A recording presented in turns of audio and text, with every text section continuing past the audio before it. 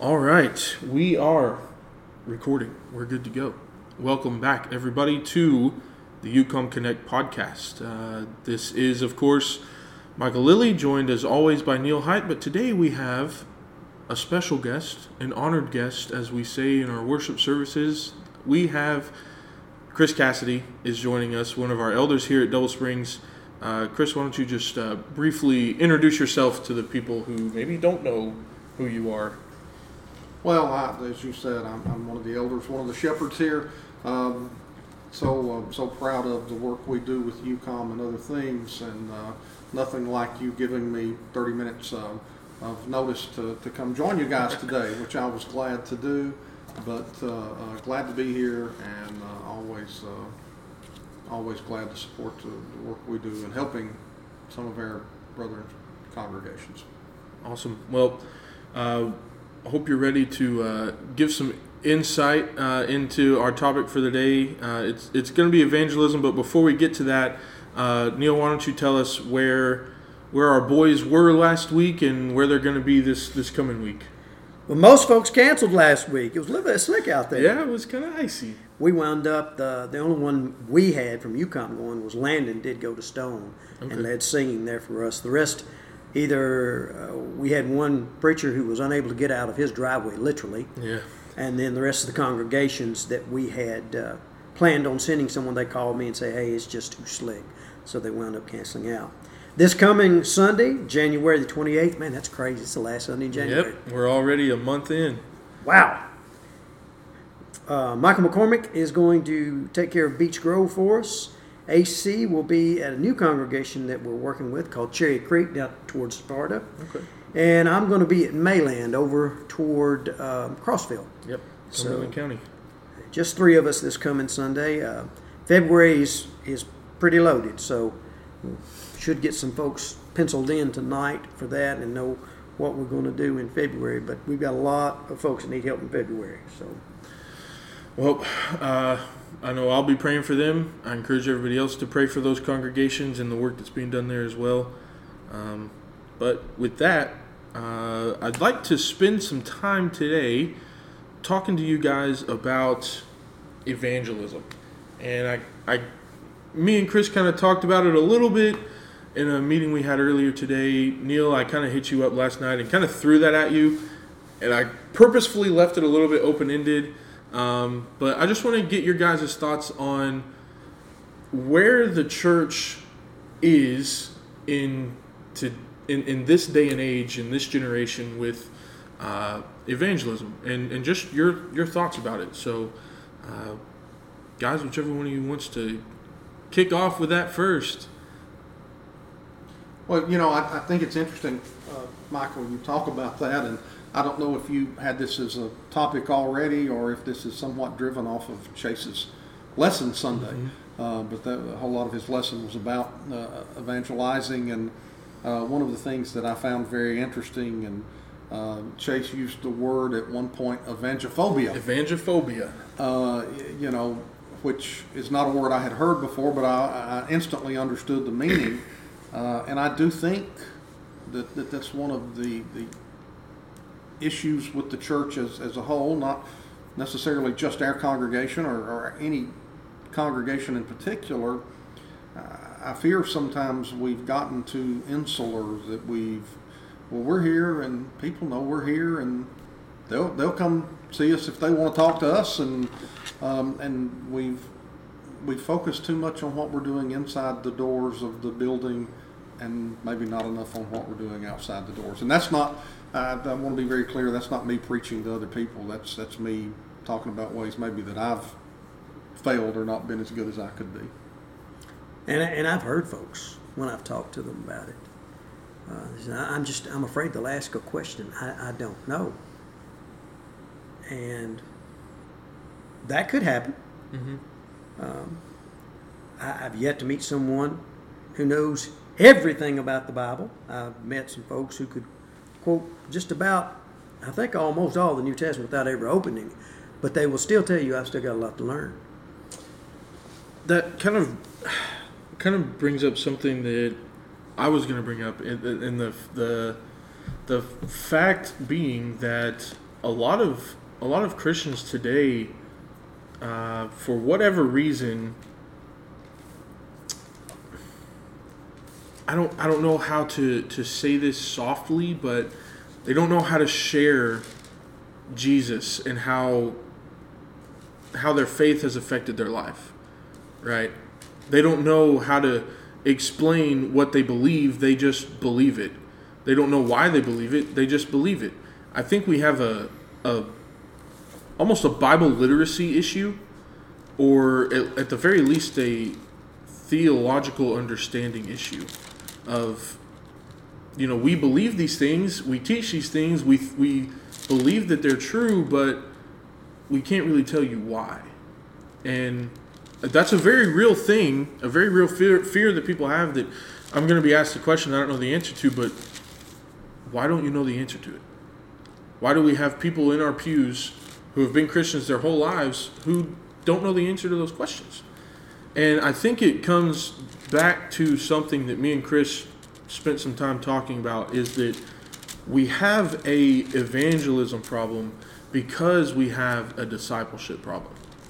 Because we aren't investing in the people that we have, and we aren't teaching them and bringing them along to really teach them what the Bible says and why we believe what we believe and why we teach what we teach and preach what we preach. I don't know. What do you guys think about that?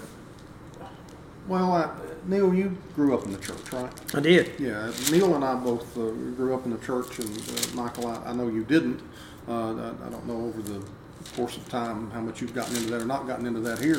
But I would say, and my guess is Neil's going to nod his head or say yes, I wasn't ever taught how to evangelize. And that's nobody's fault. I'm not, but I think that goes back to your point. You used the term discipleship. I think we're taught when we're young, historically and traditionally here now for probably a few hundred years, really since Campbell Stone and et cetera. We're taught what's right. We're taught what's wrong. We're taught what we ought to do. We're taught what God expects. And in many ways, those are very internal things. Those are very personal things. And I fear one of the ways we've missed the last few years is teaching people how to evangelize, how to make disciples. There has to be being a teacher for 27 years, you need a plan. Mm-hmm. And we're never taught, here's a method that you can use. If you can go through this. Folks may have, and probably do have, more knowledge than they actually think they have. Yeah. They just need some way to organize it so they can go to that. And, okay, so this, then this, then this. And what you'll run into a lot with folks that you're trying to evangelize, they don't understand the love and mercy and grace of God, but they want to discuss Revelation with you. And you want to. You're not even a babe yet. You're just beginning. You're still being fed through the umbilical cord. You haven't been born again yet. Yeah. And you're wanting, filet mignon, and it just doesn't work that way. Right. It takes some things. And Peter talked about that there were folks who would take things that Paul had written and they would wrest them or twist them to their own destruction, but then he finishes it as they do with the rest of the scriptures. Yep. I think that reminds me of something that I've heard Rob Whitaker say, who is basically runs the House Heart to Heart School of Evangelism. Mm-hmm. Goes around to different Christian colleges and congregations and teaches people about evangelism. That when you're gonna run into those situations, like you said, where they don't understand the very basics of Christianity, but yet they want to talk about revelation and prophecy and all these other things, and it can be hard to keep people on track and be like, well, let's. One of the exercises or tips that he gives is when somebody does that to you, just work with them and say, okay, let's write that down, and we're gonna get there, but we need to build up to that point. So I don't want to forget about this conversation. Let's write it down, and we'll come back to it when we're ready for it. Absolutely. And let's get back to where we were.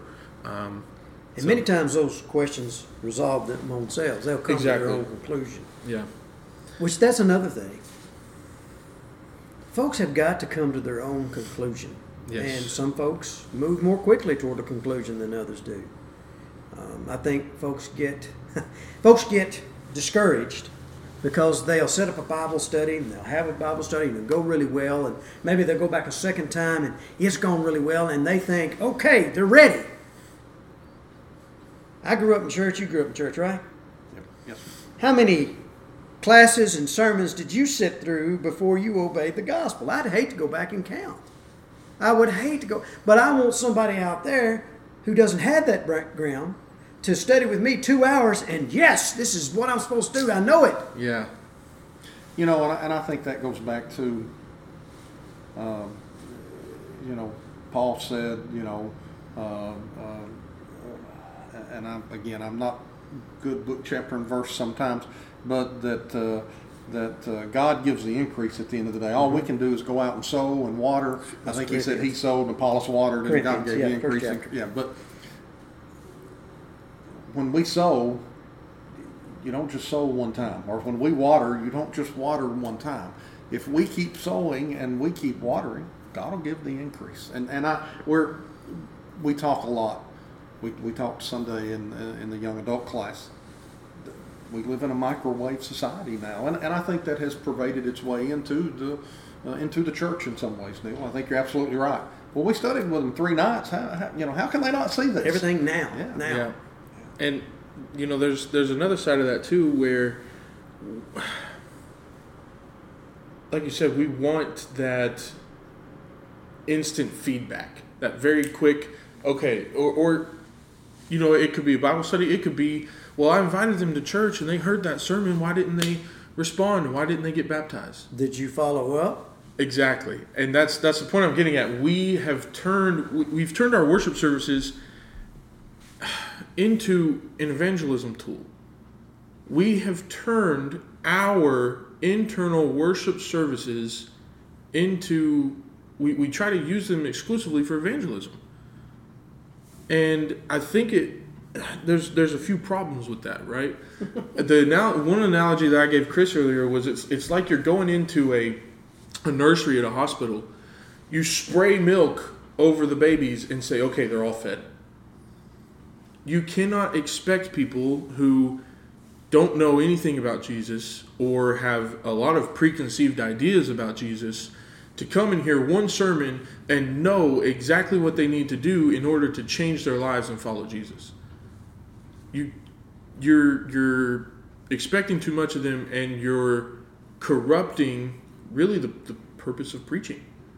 And to that point too, I feel like we almost put too much pressure on preaching and try to make it do something that it's, at least internally, is not really intended to do. We want to preach to glorify God, to exhort the people around us and to teach them something, but we also turn around and we act like evangelism is a preacher's job, and well, if they didn't respond, that the preacher's sermon wasn't good enough, or the preacher didn't follow up with them, so that's the preacher's fault. The preacher needs to be the one out here evangelizing people. Folks, the Great Commission was given to everybody. And the Great Commission was not to go out, drag people to the water, dunk them in it, and say, you've been saved from your sins. The Great Commission is go and make disciples. You don't make a disciple overnight. You don't make a disciple by spraying milk over them and saying, well, you've been fed. Why won't you do what I tell you to do now? Well, Michael, you said that, and so many times I think today we put way too much on the preacher. We've talked about as elders, as shepherds, sadly there are many congregations, and we probably do it here at times, that the shepherds, the elders, the leaders have basically turned over their responsibility, their calling, to the preacher. And by that same token, I think congregationally, in way too many instances, we've turned over the evangelism, that what we ought to be doing. Well, the preacher's going to take care of that. That's Neil's job. I've got to go to work next week, and I've got to, and that's what we pay Neil to do. And you just look, and we could go through all of Paul's letters, but the church at Corinth, how many sermons did Paul probably physically teach at Corinth? I mean, I don't know. We'd have to go back and look at the history, but relatively speaking, very few. And when Paul was gone, there had to be somebody else there that still evangelized, still took part, and I think, again, I just think we've lost a lot of that because we've put that on to the preacher. We have delegated that and relegated that to the preacher. Those were words I was trying to find a minute ago. You make a good point that you say when Paul was gone, somebody had to keep evangelizing. They didn't have one person evangelizing. No. In the 1st century, 2nd century, 3rd century, granted, the church faced a lot of persecution, but at the same time, people knew who the Christians in town were. It was very evident by the way that they lived their lives. They evangelized without really having to say much at all. Do we live our lives evangelistically without using our words? I think that's one of the big problems we have. I told Chris this earlier. I heard a preacher this past week say that he was very convicted by his atheist neighbor because his neighbor, who had lived next to him for years, had no idea that he was even a Christian, let alone a preacher. And he asked, well, how did you not know? How could you overlook that? He said, because your life is no different than mine. Ooh.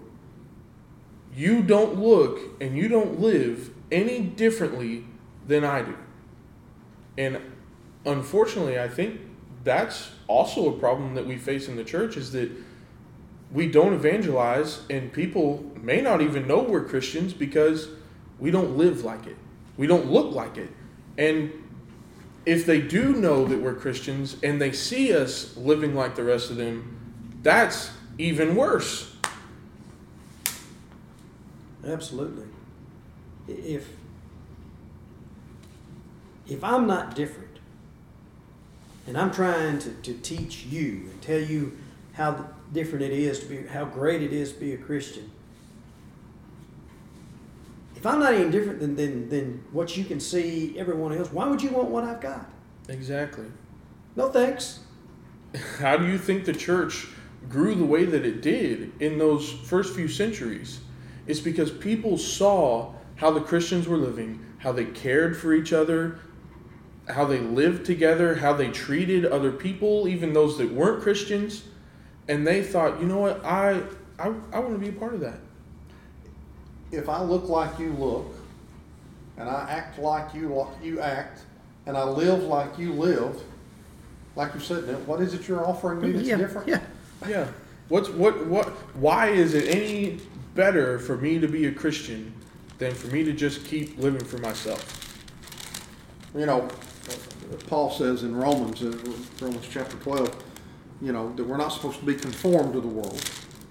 And then Peter says that we're supposed to be separate. We're supposed to be different. And again, I fear, and particularly here in the U.S., we as a lot of congregations in the Upper Cumberland area do support mission work specifically to India. There's other places. But every year when we have a presentation on what the mission work's done in the past year, guys, the Christians in India, what they do, they are hot. The persecution that they face, I come away every year after that presentation thinking, we've got it too easy here, which allows us, allows is not the right word, but it allows us to look a whole lot more like the world. Over there, they either are or they aren't. There isn't any in between. We have the ability to be a whole lot in between here. And again, that's to our detriment, I think. Absolutely. That's not a compliment. You're just talking about being an example. When Paul wrote to the Thessalonians, in the first chapter, in verse 7, he says, so that you became examples to all in Macedonia and Achaia who believe. You became examples. Who you are, what you do, it's gone out there. People know. People heard about what this church in Thessalonica was doing. And that's what you're supposed to act like. That's what a Christian looks like. Can they say that about us? I said, Neil, Michael's mentioned a couple of times, we were meeting earlier today, discussing some things, going over some things. We use the term mentor all the time in today's world, and we usually use that from a business perspective. Teacher, you have teacher mentors when you're a young teacher. The gentleman who was my mentor when I was growing up as it related to work and the business world, the point I made to Michael, he didn't mentor me by the things he told me. He mentored me because I got to watch what he did every day. I didn't have to ask him, how do you handle this situation? Because I watched him handle it. I didn't have to ask him, how do you do this or how do you do it? Because I watched him do it. He didn't have to come tell me, Chris, this is how you do this. I watched him. Who's watching? When they're watching us, is it easy for us to lead them to Christ and to use that term, be mentors, be disciples by what we're doing? Yeah. And again, my fear is today, so many times, no, we don't. Yeah, and that's what we're doing isn't different enough. And I mean that's what discipleship is, right? You are, whether you're the mentor or the mentee, you are, or you have learned from someone who has been there and who has done that. And you watch them and you learn from them and you learn to pattern your life the way that they've patterned their life. And really, what I think it comes down to is, and I said this earlier and I'll say it again, that we have an evangelism problem because we have a discipleship problem. We, as the church universal, if you go back and look at church history, we had a lot of guys that were on fire, that were great examples of how to be a Christian, who taught the next generation, but then something changed and we have lost that fire and we've lost that pattern somewhere along the way. I don't know where it is. I can't put my finger on it. Going back and looking at church history, numbers, all that stuff. I mean, that's what I do for a living, is analytics. But really, if we could get back to true discipleship, of truly investing in younger generations and in new babes in Christ, whether they're 50 years old or 20 years old or 80 years old, it doesn't matter. If we could invest in those people, teach them really what it means to be a Christian, the evangelism will happen naturally, because they will go out, they'll live their lives patterned after Christ, after the way Christ taught everyone else to live their lives. And it's the same thing with, everybody says, well, we want to bear good fruit and we want to bear the fruits of the Spirit. The only way you bear good fruit is abiding in Christ. The only way you have the fruit of the Spirit is walking in the Spirit. That's the whole point, is if you're not living your life closely following Christ or following the Spirit, then you're going to look like the rest of the world. Your branch is going to be cut off from the vine. You're not going to bear good fruit. You're going to be thrown into the fire.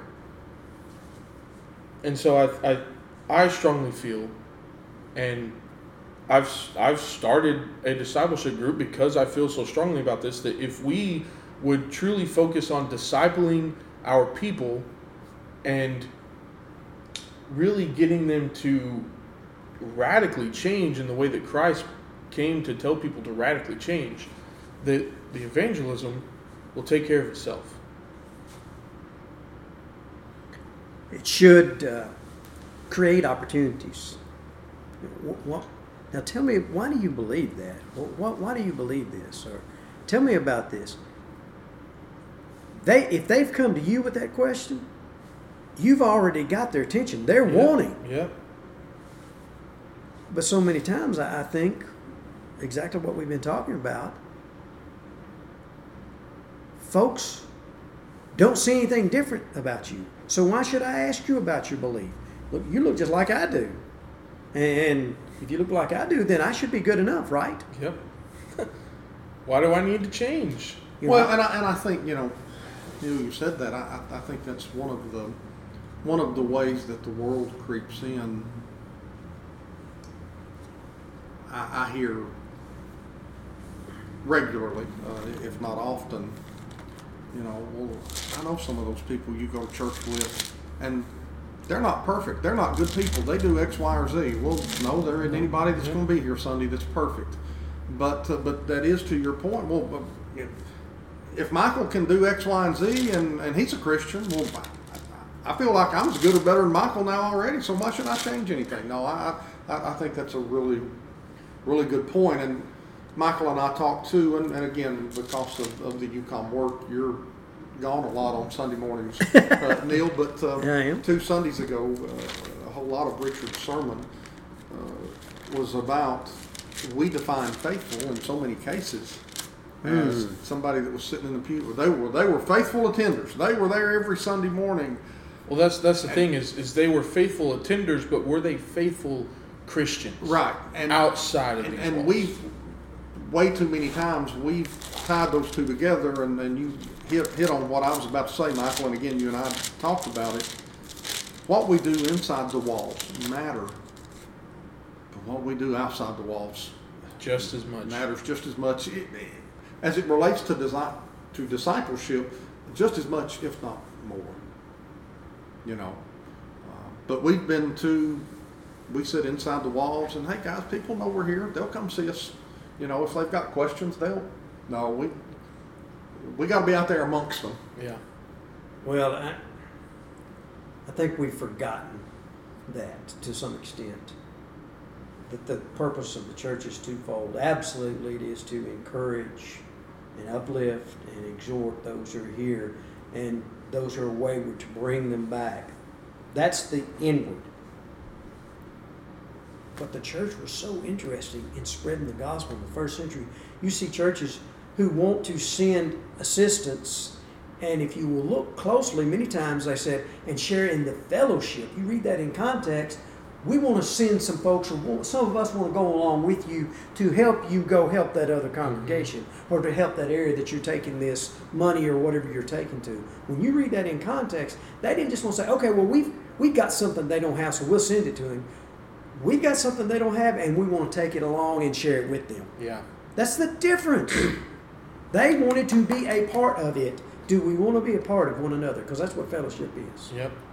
And, we talk about the things that the church in the first century did. And when you start talking about outward things, and you start talking and you bring evangelism into the conversation of how the first century church did it. Of course, we've talked a lot about the lifestyle that you live, and your faith being evident in the things that you do and the way you live your life and the way you treat people. But something else that the first century church did that the modern church does not do, which I talked to Chris about, I've talked to you about, is go out to the public places. The church in the first century, people like Paul, Peter, the apostles, Timothy, Titus, those guys, they went to synagogues. They went to places where Greeks were worshiping their own idols, and they went to marketplaces where there were lots of people, and they preached Christ to the public, out in the open air, not just inside of a church building, not just in somebody's house. They preached in public, and I think that's something else that we are missing is we're just not preaching Jesus to the public. Well, I was going to say, Michael, and you used the example of Paul specifically. I think so many times, even when we read those scriptures about him being at the synagogue and him teaching, we equate the synagogue with, again, okay, well, they were having services that day. It was the Sabbath for them. And yes, Paul did go speak on the Sabbath, but the synagogue to them was, in many ways, the outer parts of the synagogue, the outer parts of the structure. That was where they traded. That was where the public met. The poor came for assistance. Yes, that sort of thing. And that's where Paul went and spoke too, to your point about preaching out in public. He wasn't just going on Sunday morning and was there at 10 o'clock to preach. He was going when the guys were there doing their daily trade and preaching the gospel. And we certainly have not done that really in my lifetime very much. Well, that's something not in this area. That's something that I feel very strongly about, and that I personally am going to start doing around here. If anybody's listening and interested in preaching in public with me, you're more than welcome to come along. But I'm going to get some things together, and I'm going to start doing that. And I encourage other people to think very very pointedly about that, be in prayer about that. I know I feel convicted to do that. Not everybody's going to, but I would encourage people just to consider that idea of preaching in the public, in the open air, to everyone that has ears to listen. Well, we are short on time. Is there anything else you guys want to say to close us out? Any other thoughts or ideas, things that you want to share? If not, Chris, would you like to do the honors of closing us with a word of prayer? Sure.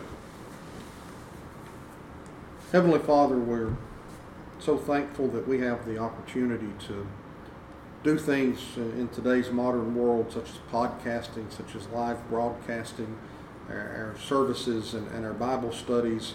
Heavenly Father, we want to make sure that we're doing everything we can to put your word out and to spread your word. Heavenly Father, I'm so thankful and pray for men like Michael and Neil that do preach your word and study your word and are thoughtful and diligent in how they do that and want to go out and want to make disciples of others. Heavenly Father, I pray as we study on this and as we work on this that we will bring other people to you, that we'll go out into the world, and that we will be different than the world so that they can see you and see your Son in us. Heavenly Father, we know that without Jesus, without your Son, we wouldn't have anything, any hope, and it's in his holy name we pray. Amen. Amen.